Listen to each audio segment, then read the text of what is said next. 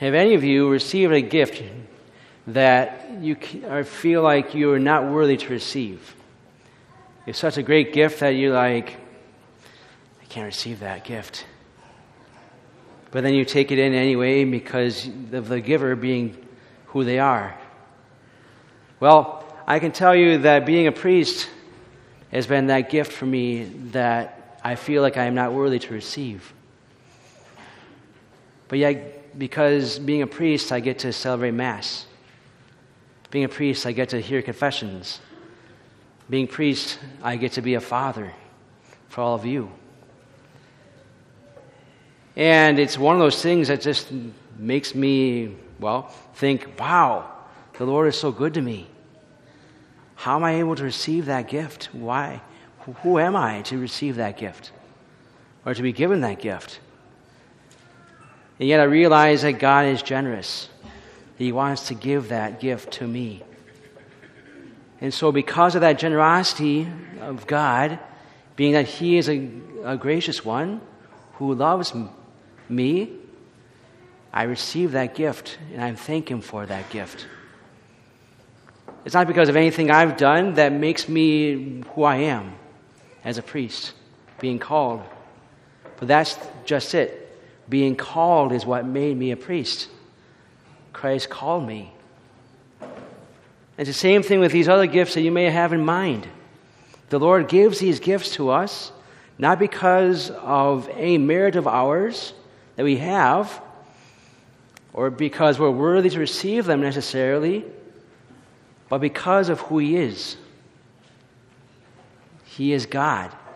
He is our Father who loves us, and He is generous with us. He wants to show us and give us every good gift. What's beautiful is that we see a gift given to us described in the second reading in today's Mass.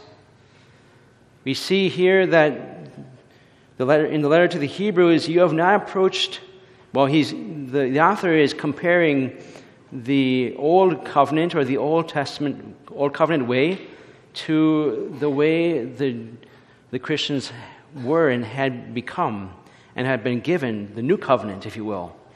So he says, you have not approached that which could be touched in a blazing fire and gloomy darkness, and a storm and a trumpet blast, and a voice speaking words, such that those who heard begged that no message be further addressed to them.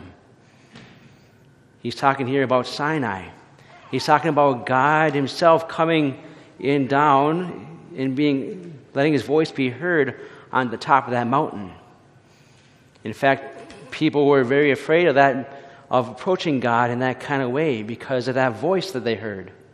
And so because of that, he's saying, these people had begged that no message be further addressed to them. In other words, they didn't want to hear any more of this voice because it scared them. So that's why they had Moses. They picked Moses to be the one to go up that mountain for them.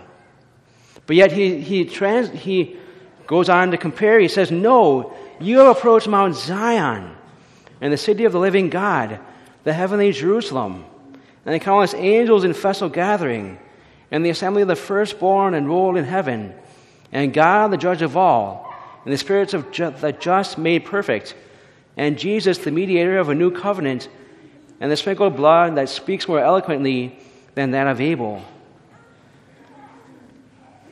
He's saying here, you have approached God Himself. You've approached heaven. And there's no need to be afraid of that. By the way, there's a little side note with this letter to the Hebrews. These were people who were about to turn back. They're being persecuted, and they're about to turn from the way that they had of the gift that they had received. And this author's trying to encourage them to not give up that which they've received. To give up, let's say, the gift of heaven, being baptized, being one of God's children. The gift of that possibility.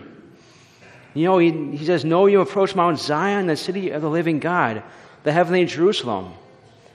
So here he's talking about coming basically to Mass. He's saying you have received the gift of heaven on earth here, being at the Mass.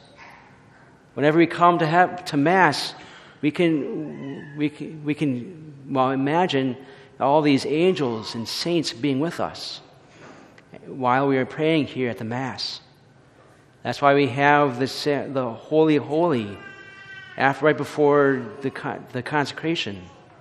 The Holy Holy is meant as a way to refer us back to hearing the angels singing, "Holy, holy, holy," around the throne of God in heaven. And so we're echoing that same thing here on earth. It's the same thing. It's a similar thing with how this sanctuary is laid out.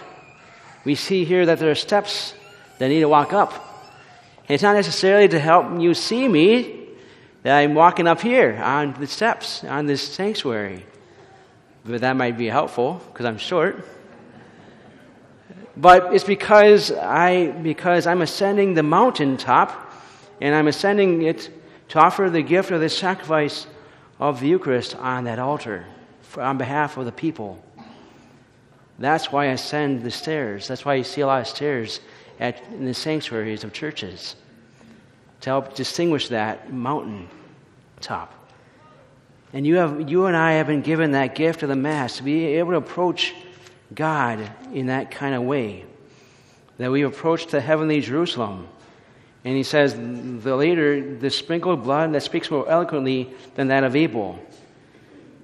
What happened is that when they were done with their sacrifices, sometimes with one sacrifice, they would sprinkle the blood of the lamb on the people as a way to participate in that sacrifice.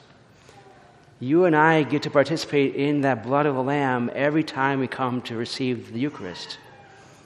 And so we get to do that same thing with the Lamb of God, Jesus himself. What a glorious thing we have in the Mass. What a gift it is. And what we have to do, though, we have to realize that we are not given this gift because of us being sinners. Because of who we are, we fail, we sin. But it's because God is good to us, that he's generous with us. We sometimes will look at ourselves and think to ourselves, how can I receive this kind of gift? What makes me worthy to receive this kind of gift?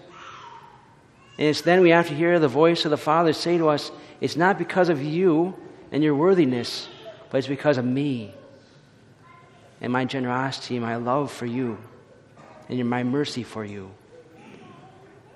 And so as we come to receive this gift of the Eucharist at the altar, let us ask our Lord for that gift of humility, to say, Lord, it's not about me, but it's about you and your desire to give me this gift of the Eucharist. It's not about me, but it's about you wanting to give me the gift of being in heaven while being on this earth here at the Mass. And let's thank him for that gift.